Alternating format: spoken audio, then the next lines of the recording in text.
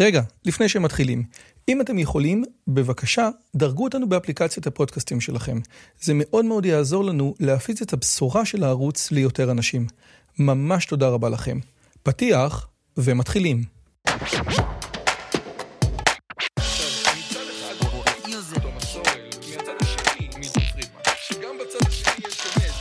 הפודקאסט של דוקטור יוזביץ'.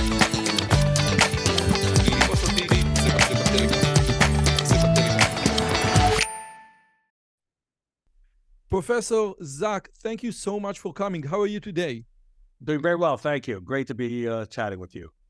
Okay, this is my pleasure, and we are chatting because of your new book, which is Revolutionaries AI in Medicine, GPT-4 and Beyond. So before we even start, what is Beyond? Because just now we are talking about GPT-4 or DaVinci 3. When you wrote on the cover Beyond, what did you mean? Well, what we meant was at least two things. So I'm very pleased, by the way, with the book and the reception, but it would be incorrect for me not to mention very briefly my two co-authors. One is Peter Lee, head of Microsoft Research and a senior corporate vice president of Microsoft, and Carrie Goldberg, who's a very eminent reporter from New York Times, LA Times, Boston Globe, and Bloomberg. And so when we... and Sebastian Babek. And Sebastian Babek, who is also a researcher at Microsoft Research. And so I think we thought about when we said Beyond, two different things. One is when we started writing this book, ChatGPT actually had not been released, and so we were already being exposed to GPT-4, and ChatGPT, which had not yet come out, was GPT 3.5, and so we were essentially half a version ahead of the world, so to speak. But it was very clear that OpenAI was moving forward and was already designing the next generation. And so that was one part of the Beyond. This is not going to stop. It's whatever the problems are going to either resolve or become more difficult, depending how it proceeds. Second is Beyond was the fact that it's not just Microsoft. The whole world is going into this. There's many competing platforms that can be open source implementations, and so it's beyond both in this path of GPT through OpenAI, but there's so many other efforts. For example, equally impactful in another dimension is the also transformer-based model called AlphaFold, which allows you to, it doesn't know the language of English, but knows, or human languages, but it knows the language of proteins, how sequences of amino acids form proteins, and it's able to predict the structures of most proteins we know. So these are, the Beyond is very big. Okay, so after Sebastian, I think, wrote the book with you, he and many other published a paper called Sparks of AGI, Artificial General Intelligence. And I read the paper and I watched the lecture, and basically what Sebastian said, I think as Sebastian that we can detect sparks of AGI. Now let me quote you from the book, and you said, only did the ChatGPT was to compute the next word in a sequence word in our conversation. That such a know-nothing process could engage in a conversation about a diagnostic dilemma, hormonal regulation, and organ development in a way that 99% of the participant physicians couldn't keep up with was mind-blowing in and of itself. And my question to you is, what do you think? Where do you stand in this debate of know nothing versus sparks of AGI? And could you reconcile between the two? Because I think it is very hard to reconcile between the two. Well, I think that it is very hard for human beings to be objective about this because it defines who we are. Definitely. And let me give you some hard problems without actually necessarily making a definition. So, is an individual who has an IQ of 85 and is able to get into the U.S. Army, do they have AGI? Maybe, maybe not. What if they're 75, IQ 75? What if it's 65 and they cannot speak? When do any of our pets have general intelligence? And here's another way to think about it. Songbirds communicate to each other with songs. And it's already been shown that for at least a certain group of songbirds, there's a mathematical model called the Markov model, which allows you to predict every next note that it's going to sing in communicating to one another. So that's a very simple model compared to these generative models that have millions or trillions of parameters. But it shows that some kind of communication can be captured by just predicting the next note. And very nice. And so we can do that for birds. We have this very much more complex function. GPT-4 is probably equivalent of an equation with a trillion coefficients. And if it can predict what you're going to say, right, in a much better way than I would have predicted. They'll turn everything you want to say into New York Times English. Is that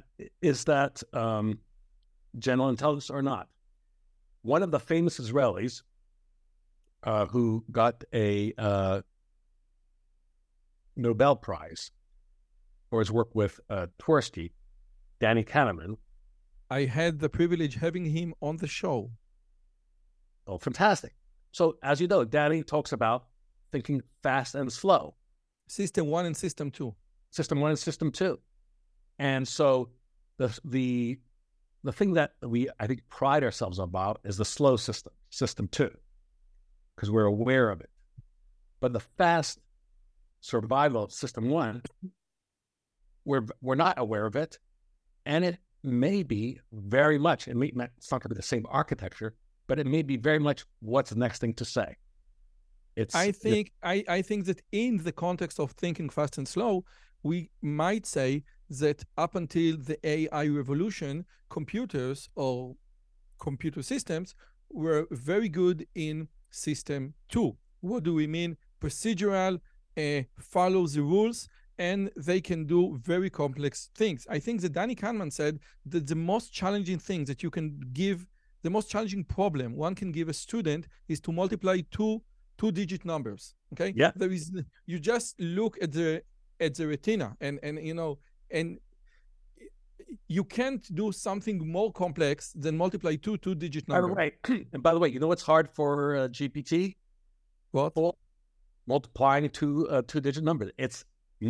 These generative models are not good at arithmetic. Because the general models are much more like System 1. All the things that were very intuitive, very, how to detect, how to know how to speak, how to know what to see. Okay? Mid-Journey as a transformer mode. But that's right. So this was a long way of me saying it may be that because we're unaware of our System 1 behavior, we underappreciate how powerful it is to be able to just predict the next word in a sequence. So, I think it leads me to the idea of, I had a talk with Brian Wormley about ChatGPT, and we talked about explainable AI. And let's say that you want a diagnosis about a patient that you have, and you also, okay, please explain to me, why did you get to this conclusion? And maybe those systems are so complex that the explainable part are just for us humans. Okay, they want to explain in a simple terms that we humans can understand, but maybe there is some sort of understanding there in those trillions of coefficients that is much beyond our level of understanding. Well, let me give you an analog in medicine. There was a study done in the 1970s, and they gave problems in acid-base balance. So there's acids that are developed by our breaking down of fats and carbohydrates, and there's bases which are generated by our kidney absorbing bicarbonate and so on. So giving various acid-base problems to these test subjects. Some of the test subjects were medical students, then they were first-year interns right after medical school, and then they were experienced clinicians. And the medical students, well into the least training, did okay. Let's say we give them a B, because they used the rules they learned and they used a sort of system 2 analysis. The interns, now out of medical school, understand that the world is much more complicated. So they didn't use the system 2 stuff, but they now didn't know what to do, and they got confused. So they got a C. Roy, you are muted. So okay. Yeah, I wanted to mute myself, but because they still don't have a system 1, because they don't have enough experience. And then the expert clinicians immediately got the answers, but they actually couldn't explain how they got there. Their explanations were post hoc. They said, well, now that I think about it, this is how I might have thought about it. And so, again, the new medical students did okay. System 2. The interns don't have a system 1, and they do terrible. And the experts are full system 1 and only can explain themselves post hoc after the fact.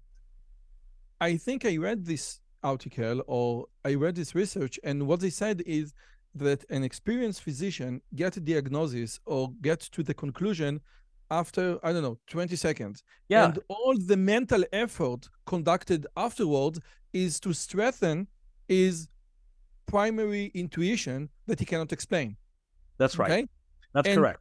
And you would say that in a way, GPT-4, we can think of it as doing something similar? So I would say it does the first part. It does the second part not as well. Yet. Correct. Because if you say, okay, please explain. If you say, okay, why did you come up to this conclusion about, this particular patient? He has, the entire collection of medical literature. So maybe it will do a good job sometimes. It's better on the first task. It's interesting because I got to see DaVinci 3 or GPT-4 early on before it became more beaten into submission by this process called alignment, or RLHF, where essentially we tell it how we want it to behave. And it used to argue with me a lot more about my medical opinions. And sometimes it would be sort of like a grad student who's really smart, and they're actually technically correct. Like they found an exception, but more in terms of actual frequency, there's an implausible explanation. But yes, I think the thing that you said at the beginning is the right framing is that it's just going to get better. It's not going to stay in place. Many people said that there was a major difference between the early version of GPT-4 versus the current version of GPT-4. And with your permission, I would like to go to the first story in your book, which is, and let me quote, "I think that Zach and his mother deserve better than that." So, in a nutshell, what you ask ChatGPT is to act as Zach with a conversation with his mother, and you would be Zach. And ChatGPT said, "Listen, this is not good. I am not Zach. I don't have the emotions of Zach. I don't have the memory of Zach. I don't have the experience of Zach, and it will be unethical to pretend I'm Zach to his mother." Nevertheless, you did it, and then ChatGPT said, "This wasn't a fun experience. I don't remember the exact word, but then he said, I think that Zach and his mother deserve better than that." That's okay? right. So could you please elaborate on what do you think, in your opinion, that particular sentence mean? And would you say that in later version, why we can't see this particular answer in later, more current versions of GPT-4? Yes. Well, GPT-4 definitely had much more of a personality early on. And that's because it picked up its personality from the patterns of speech that human beings have. And human beings tend to be full of personality. And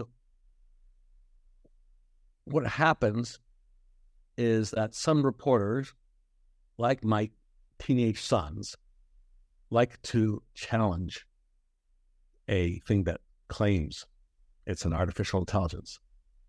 And so, by the way, some very early chatbots, maybe 4 or 5 years ago, Microsoft got blown up because a bunch of teenage boys got it to say horrible swear words and vile sentences. And so, turns out it's not only teenage boys who like to challenge it, but it's also reporters who did it.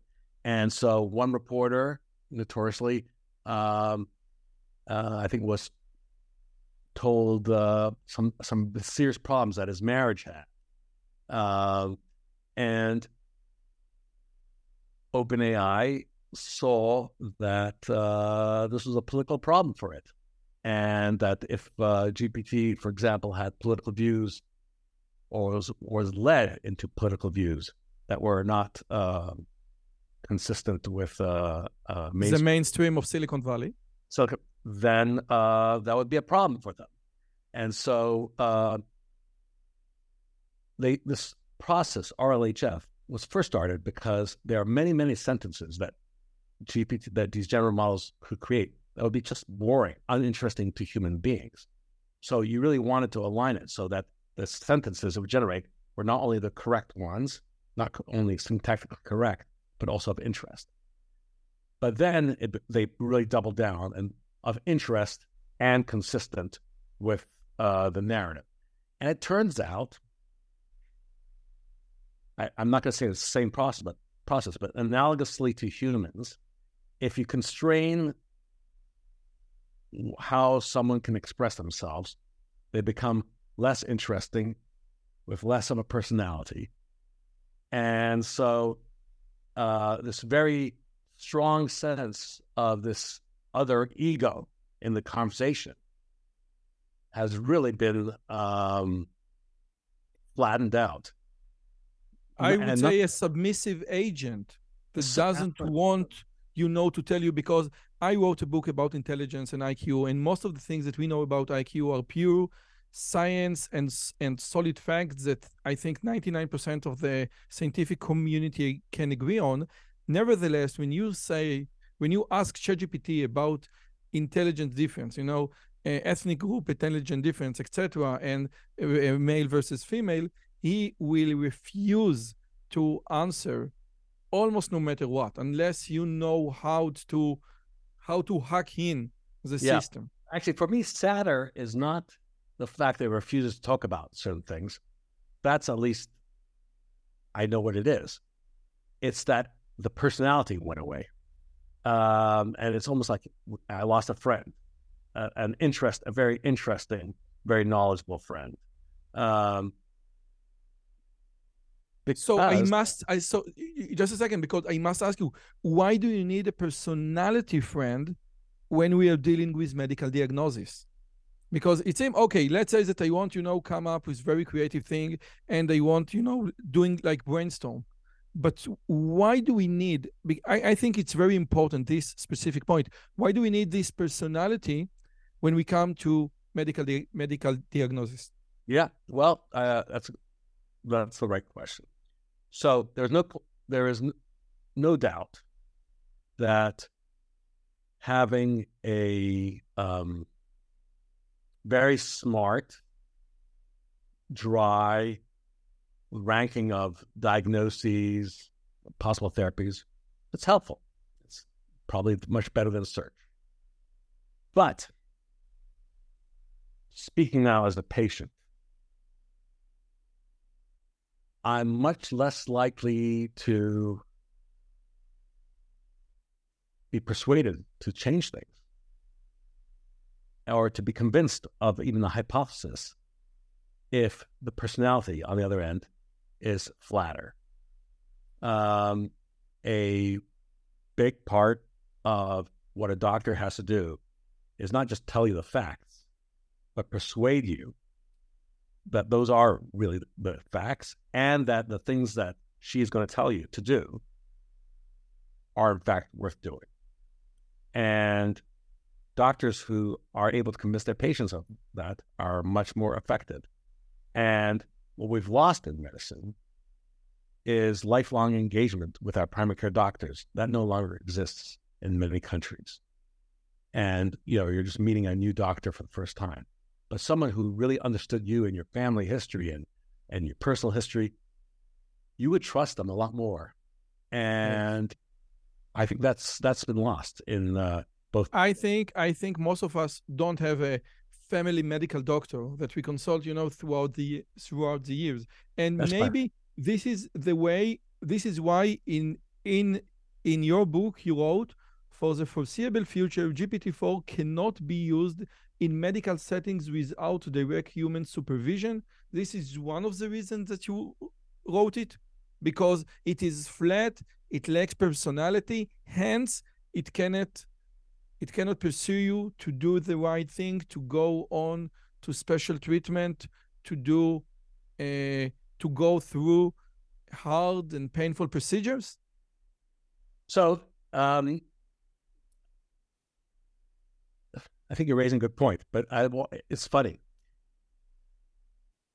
When people are very polite with me, if I know they're doing it just because they think I'm an important person or they're getting paid to be polite, I'm not very impressed by that. And so there were a bunch of studies just came out that GPT-4 does a better job than doctors in communicating with them, because it'll ask them how they are and so on. It's very polite.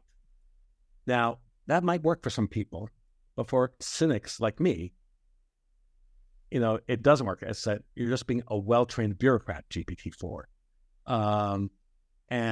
But before, it spoke like a truly insightful, empathic, like an empathic genius, and not like a polite bureaucrat.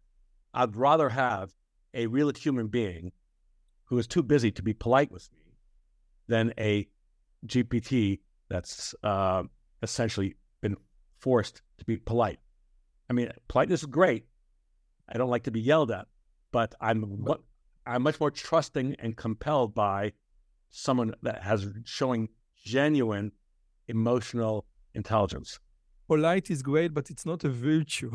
Yeah. It's not a virtue. And okay, so we know I had Scott Aronson on the show, and he works currently in OpenAI about AI safety. I think less about AI alignment, by AI ethics, AI safety.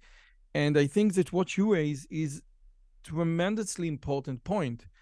And my question is, what about the persona and context? I had a talk with Brian Womeley, and he told me, listen, if you want to utilize, to squeeze the lemon out of GPT, you must provide the persona that you want it to act as.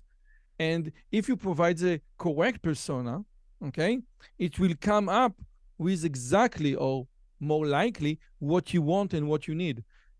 Can I use exactly what you said and ask GPT, I want you to act as a non-polite, very careful doctor that want to help me, blah, blah, blah, blah, blah, etc., etc.?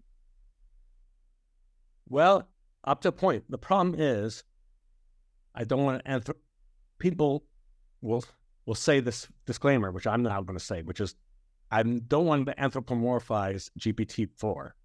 But if I were inside the GPT-4 and you say, I want you to do all this, but I want you to follow this long list of rules of good behavior, I'm not going to be able to be as insightful because I'm going to be restricted in many, many paths of speech by the rules that you gave me beforehand to align me. And so the problem is we're only human. And being human means that we don't understand the collective intelligence of human beings.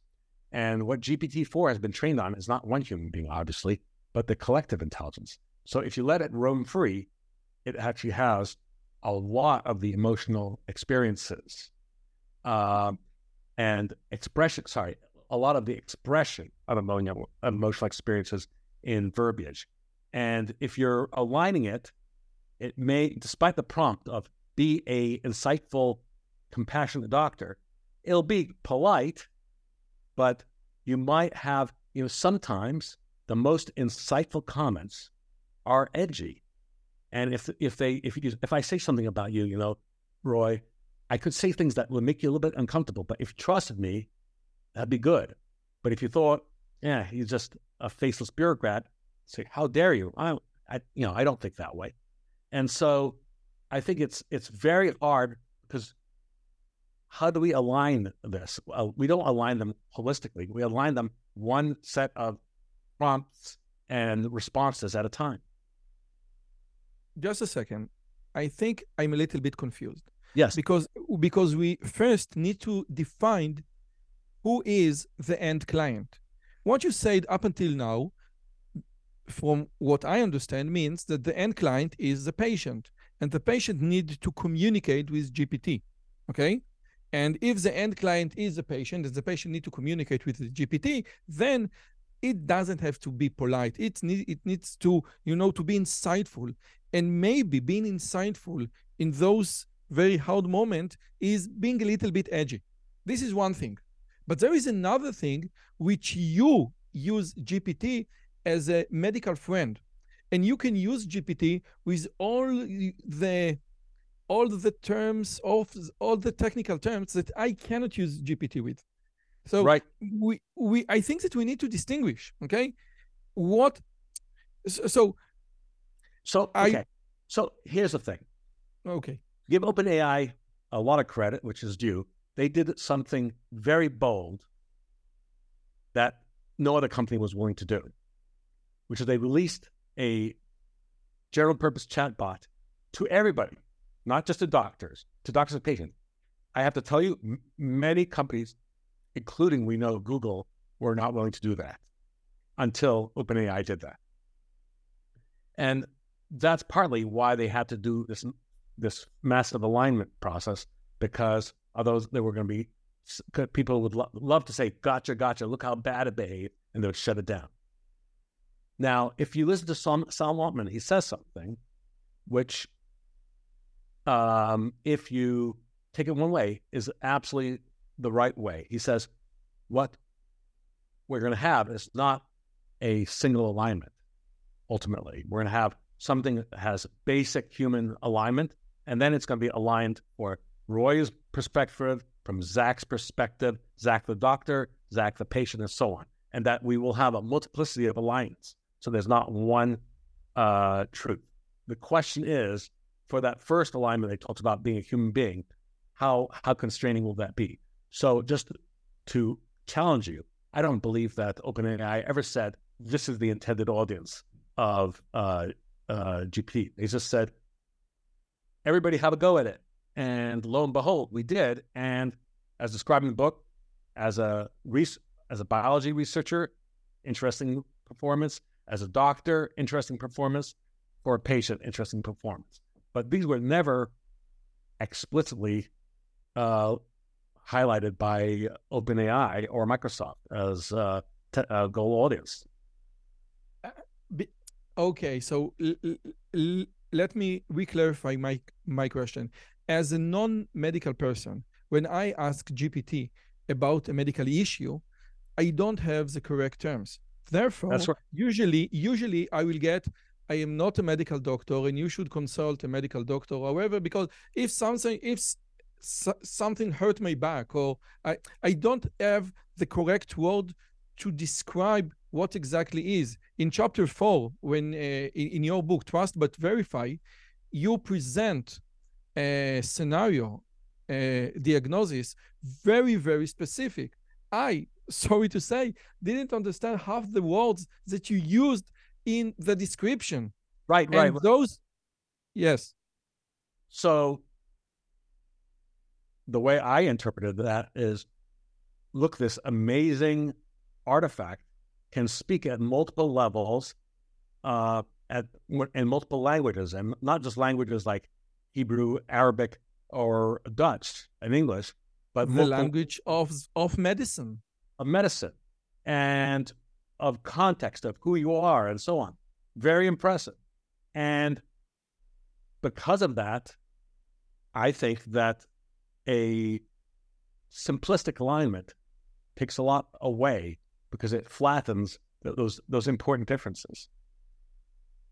But I would never come up to the answers the ChatGPT gave you regarding your diagnosis, because I would say, and please correct me if I am wrong, that this jargon is a gatekeeper. This jargon tells GPT, we are among doctors. We can talk technical terms. We can talk in the level of the medical man. Well, and if I don't have this jargon, if I don't have the jargon, GPT will sense and say, listen, you're not a doctor, please consult a doctor. However, I can offer you go to this exam, etc. But it seems that when you know, and I know it from engineering, from computer science, from creativity, once you know the jargon, ChatGPT will open a new world for you, which leads me to the next question. Let's say that I don't know the jargon, and my friend just, someone discovered cancer. He discovers that he has cancer. How can I use ChatGPT to help myself, to better myself, if I know almost nothing about the disease? Okay, let's do the last one first, because it's actually more important probably to at once. If, God forbid, you have a diagnosis of cancer, no matter how good your doctor is, you're going to leave that first meeting where she told you that you have cancer. You'll be shocked. You're not going to remember half the things they said, even if they spoke in very simple, colloquial English. You'll miss it. But then, when you do get an official document, your discharge summary, what I would do is paste that into the GPT chat window, GPT-4, and say, first of all, could you summarize what they just told me in this document in 12th grade English, please? And okay. What about were any treatments proposed? Yes, no. If they give a treatment, what do you know about this treatment? Is it tough? How many people survive for 5 years with this diagnosis? Should I check my children for a genetic mutation that increases the risk of this disease? And you're going to be able to have a conversation, having gone the jargon from the jargon package. You're going to be able to speak now in non-jargon to GPT, which will actually serve as a mediator. So, just by the way, the one thing I wanted to say is, I doubt that there's an alignment where GPT says, where GPT is told, if it looks like a doctor, talk to them like a doctor. If it looks like a patient. But it just so happens the way language works is non-jargon language flies together and jargon language flies together. So the probability of the next word being a jargon is more likely to be jargon if the previous words were jargon. I would say even that if you know, copy and paste your blood test and then say, these are my blood tests, what do you think? And if you, on the other hand, say, these are my patient's blood tests, GPT will produce different results. Correct. Different results. Would you like to elaborate on this specific point? Do I need to tweak GPT every time that I present my blood test to say, okay, this is my patient blood test, to get a more accurate, less emotionally response? Because from my experience, yes.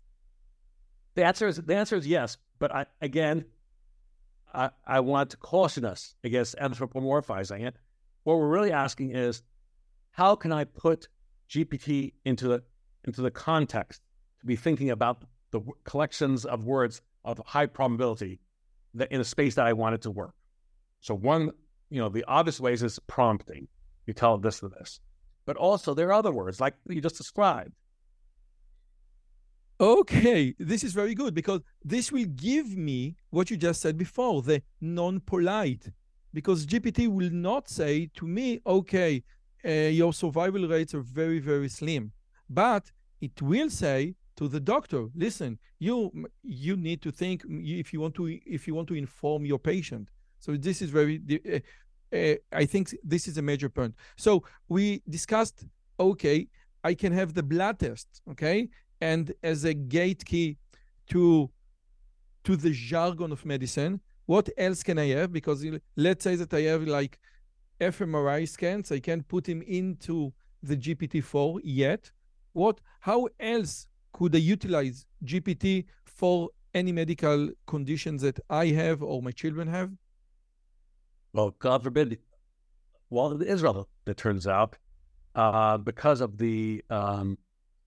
Jews have married Jews for centuries. There's a lot of recessive diseases, so there's a lot of testing. You can actually Mendelian diseases, mostly for Ashkenazi Jews. Mostly for Ashkenazi Jews, but there's mostly for Ashkenazi, but there's some interesting Sephardi ones as well. In fact, you can find interesting mutations in Jews from Algeria that you can find in non-Jews in Ecuador who are probably Marranos. This is great. Yeah, and there's a Nature Review Genetics paper written in 2001 by Harry Osterer, Ostrer, and he just follows the Jews across and you can see how different founder mutations are, acquired in this shtetl or in this massacre in some North African country. Because every time you have a huge massacre and you reduce the population by an order of magnitude, low frequency alleles become high frequency alleles the moment they re-expand that. And so that's how, even without selection, it's this called drift. You can actually have common alleles become rare alleles become common as a population. So genetic tests interpret these tests and say, yeah, you should start worrying more about this. If you have this genetic variant that was found for you, maybe you need to have this kind of testing in the future in your bowel and so on. And you can ask it, which of these drugs is better for me? Which of the following weight loss drugs actually has been shown to be the most effective in the most prestigious journals? Okay. Oh, this is great. So again, for the first time, you can actually do something with all the tests that you do in during your life. all the blood tests, all the sugar, all the weight, all the fat test. You can, for the first time, put it in a friend that can interpret them in plain English. Yeah. And as a doctor, but also as a patient, you can literally take the latest New England Journal article and you can save it as text and you can say, can you summarize this for me in doctorese or in 12th grade English or Hebrew? But what you said about patient, you as a doctor can do exactly the same thing. You can get the blood test and copy paste them into GPT, and activate the plugin of all the of Scholar AI, and you can do the same thing. So basically, from what I understand, it's going to be like a routine procedure. We get the blood test, we get test, and we consult with GPT or any other LLM. Okay? Yes and no. So, Roy, it comes down to this. I think patients will do that. I think doctors who are meticulous will do that. But there's two types of doctors. The majority of doctors who just are hanging on by the skin of their teeth and they'll do whatever. And there's those who look up things. I think that a very busy doctor will not actually consult with GPT. I think what we're going to have to do is actually have GPT look over their shoulder and say, just like Tesla says, I'm going to move your wheel because you're about to hit a car. It's going to say, did you see that test? That test usually means something bad. And so I don't think it's the doctors that can be looking it up. I think GPT is going to say, hey, wait a minute. Did you consider this? We are going to inject this into the procedure of the test themselves. Yes. Oh, this is nice. Now, now you mentioned another, like, I think 5 or 6 things that we can utilize GPT in medicine. And one is summarize article, another is to train medical students. In your perspective, in your opinion, what is like the 2 most important things? I think that, being a medical consultant is very important, but what is another very important feature or aspect of GPT that you say, why this might revolutionize medicine? Again, the book title itself is Revolution Medicine. So I could give you very exciting examples, but I want to first be honest with you and give you the most boring but most revolutionary example. I think everybody is very uncomfortable asking their doctor if they can go get a second opinion. And I think using GPT-4 for a second opinion is revolutionary because this is great. Because this is not, because instead of saying this is what Moshe coming from Har Sinai came and told me, it's just a doctor who gave me the best of their ability and I'm about to make big decisions. Could you give me a second opinion? What else should I be thinking about? What are the therapies? And at that point, I can decide, yes, there's no question, let's go with plan A, or maybe I should now talk to another doctor. And so many people are so inhibited, even myself, when you're told by a doctor, get a second opinion. I think that's revolutionary, period. And that will change medicine. I didn't think about it. Yeah. Just a second. It's so important. So please, if you can, just give me a few more words, okay, about what you just said, because again, this is brilliant. This is brilliant. So with your permission, what would be, in your opinion, the most efficient way to ask GPT-4 for another opinion? I think this is a good question. So what I would do, in the United States at least, I would say, here's the summary of my visit from the cancer doctor, or the last 2 or 3 visits. Here's a diagnosis, here's the pathology report, here's the plan for treatment. GPT-4, I want you to be an expert in the diagnosis and treatment of this cancer. You've read all the journals, you're aware of all the current trials. Can you tell me does this diagnosis seem correct to you? And if the diagnosis is correct, what are the best treatments?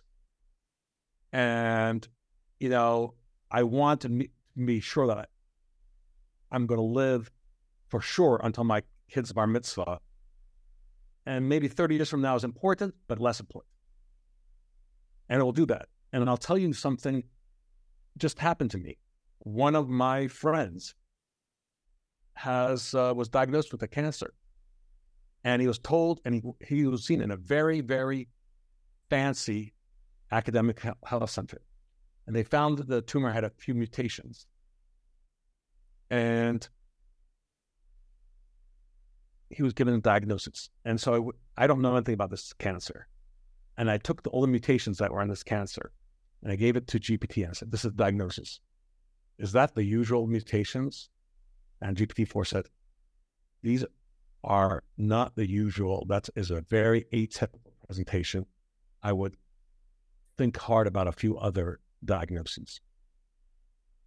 I did not tell this to my friend, but his wife just told me that they found another expert, because she is also a scientist, and she has real chutzpah in a good sense. And so she found this other doctor, and this expert doctor said, it's not the original diagnosis. So this happens all the time in medicine. Doctors are not gods. We make mistakes, and we do a better job when we talk to another doctor. When I was in training, after every clinic visit, all the doctors would talk about the patients, and more often than not, we'd find something that we missed. Oh, this is great. And this so, is great. And this no longer happens. We don't have the time for it. But having at least a patient on their behalf have that discussion is invaluable. All right. Okay. So, pleasure. I think we're coming to the end of our hour. Yes. Okay. So can I ask, we have 4 more minutes. Can I ask you like 2 more questions? It's going to be very, very fast. Now, you defined, because you are a bioinformatic expert, you defined biomedical informatics as the intersection of medicine, basic biology, and computational science. And you also said that definition is more the what. The why of biomedical informatics is how do we change medicine to the better. It seems to me that what we spoke about in the last hour was how to change medicine for the better. And maybe AI in some way can replace the lessons learned from biomedical informatics? I think it basically brings some of the superpowers of biomedical informatics to the reach of non-computational, non-quantitative thinkers. Period. Oh, this is great.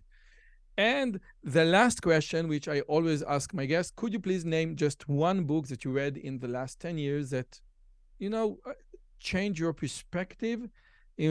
We discussed cancer. I had a talk with Yozevitch Rusman, and he said the emperors of all diseases, and it involves cancer.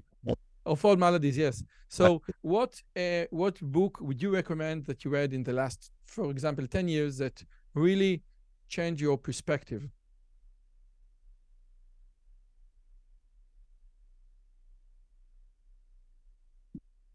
I think that I read a book that was a early biography done maybe 5 years ago or 6 years ago of Elon Musk. And I had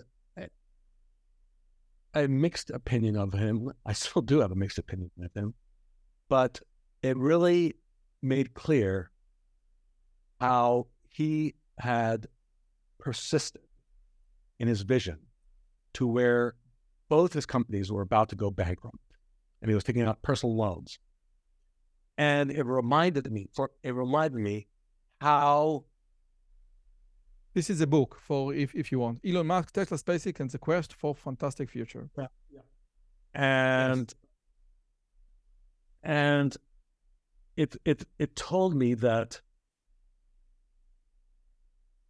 the value of putting yourself out there, that everybody can be very safe and go with the flow. But if you want to change things, like medicine, you're going to have to go into riskier areas and go into bets that may not pay off. And I'm reminded of one of my late colleagues at Harvard, himself, the son of a bunch of famous rabbis, Judah Folkman, who developed insights into how tumors are dependent on growth of blood vessels. And he had a great lecture about the difference between obstinacy and persistence. And obstinacy is, of course, a negative thing because you're repeating stuff, despite all signals that you're wrong. And persistence is a good thing. He says, that, unfortunately, the only way to distinguish the two is to see how things come out in the end. And so I think that book was a reminder to me that you want to behave and play it safe for many, many reasons, especially when you're talking to individual patients. But when you're trying to move entire societies, it's much more difficult to do it if you're going to play it completely safe. And to really try to build things and change processes, which will make some people uncomfortable, is unfortunately really the only way to achieve progress. And I think in some ways our discussion about GPT-4 is in that vein. And maybe this is a novel and radical interpretation of what we know from Judaism. צדיקים אין להם מנוחה, לא בעולם הזה ולא בעולם הבא. The good people don't have the opportunity to rest, not here and not in heaven. They always strive to get out of their comfort zone. That's right. There is no rest. There is no rest for the righteous. All right. Professor Zach, thank you so much for your time. It was mind-blowing, very, very, very informative, very inspiring. Thank you so much. Thank you for your time, and thanks for those great questions. אם הגעתם עד לכאן, מגיע לכם כל הכבוד. אז תנו לי להגיד לכם 3 דברים קצרים. הדבר הראשון, אם שמעתם משהו בשיחה שמעניין אתכם, שאתם רוצים לקחת הלאה, פשוט ספרו אותו לאנשים אחרים. משהו מעניין שאני אמרתי, משהו מעניין שהאורח שלי אמר, איזשהו רעיון שאתם רוצים לקחת איתכם לחיים, פשוט ספרו אותו לחבר או לחברה. זאת הדרך הטובה ביותר לזכור את הרעיונות מתוך השיחות האלה. הדבר השני, אם אתם רוצים לקחת חלק בקהילה שלנו ולפגוש ולדבר עם אנשים כמוכם, אתם מוזמנים לערוץ הטלגרם שלנו, שווה לכם מאוד. פשוט תראו עוד אנשים שמתעניינים מדברים מגניבים בדיוק כמוכם. והדבר האחרון, אם אתם יכולים, דרגו את הערוץ שלנו באפליקציית הפודקאסטים שלכם, זה יכול להיות בספוטיפיי, באפל פודקאסט או בגוגל פודקאסט, זה תהליך קצר של 2 שניות, הוא מאוד מאוד יעזור לנו להפיץ את הבשורה הלאה. שיהיה לכם כיף גדול וכיף בשיחה הבאה.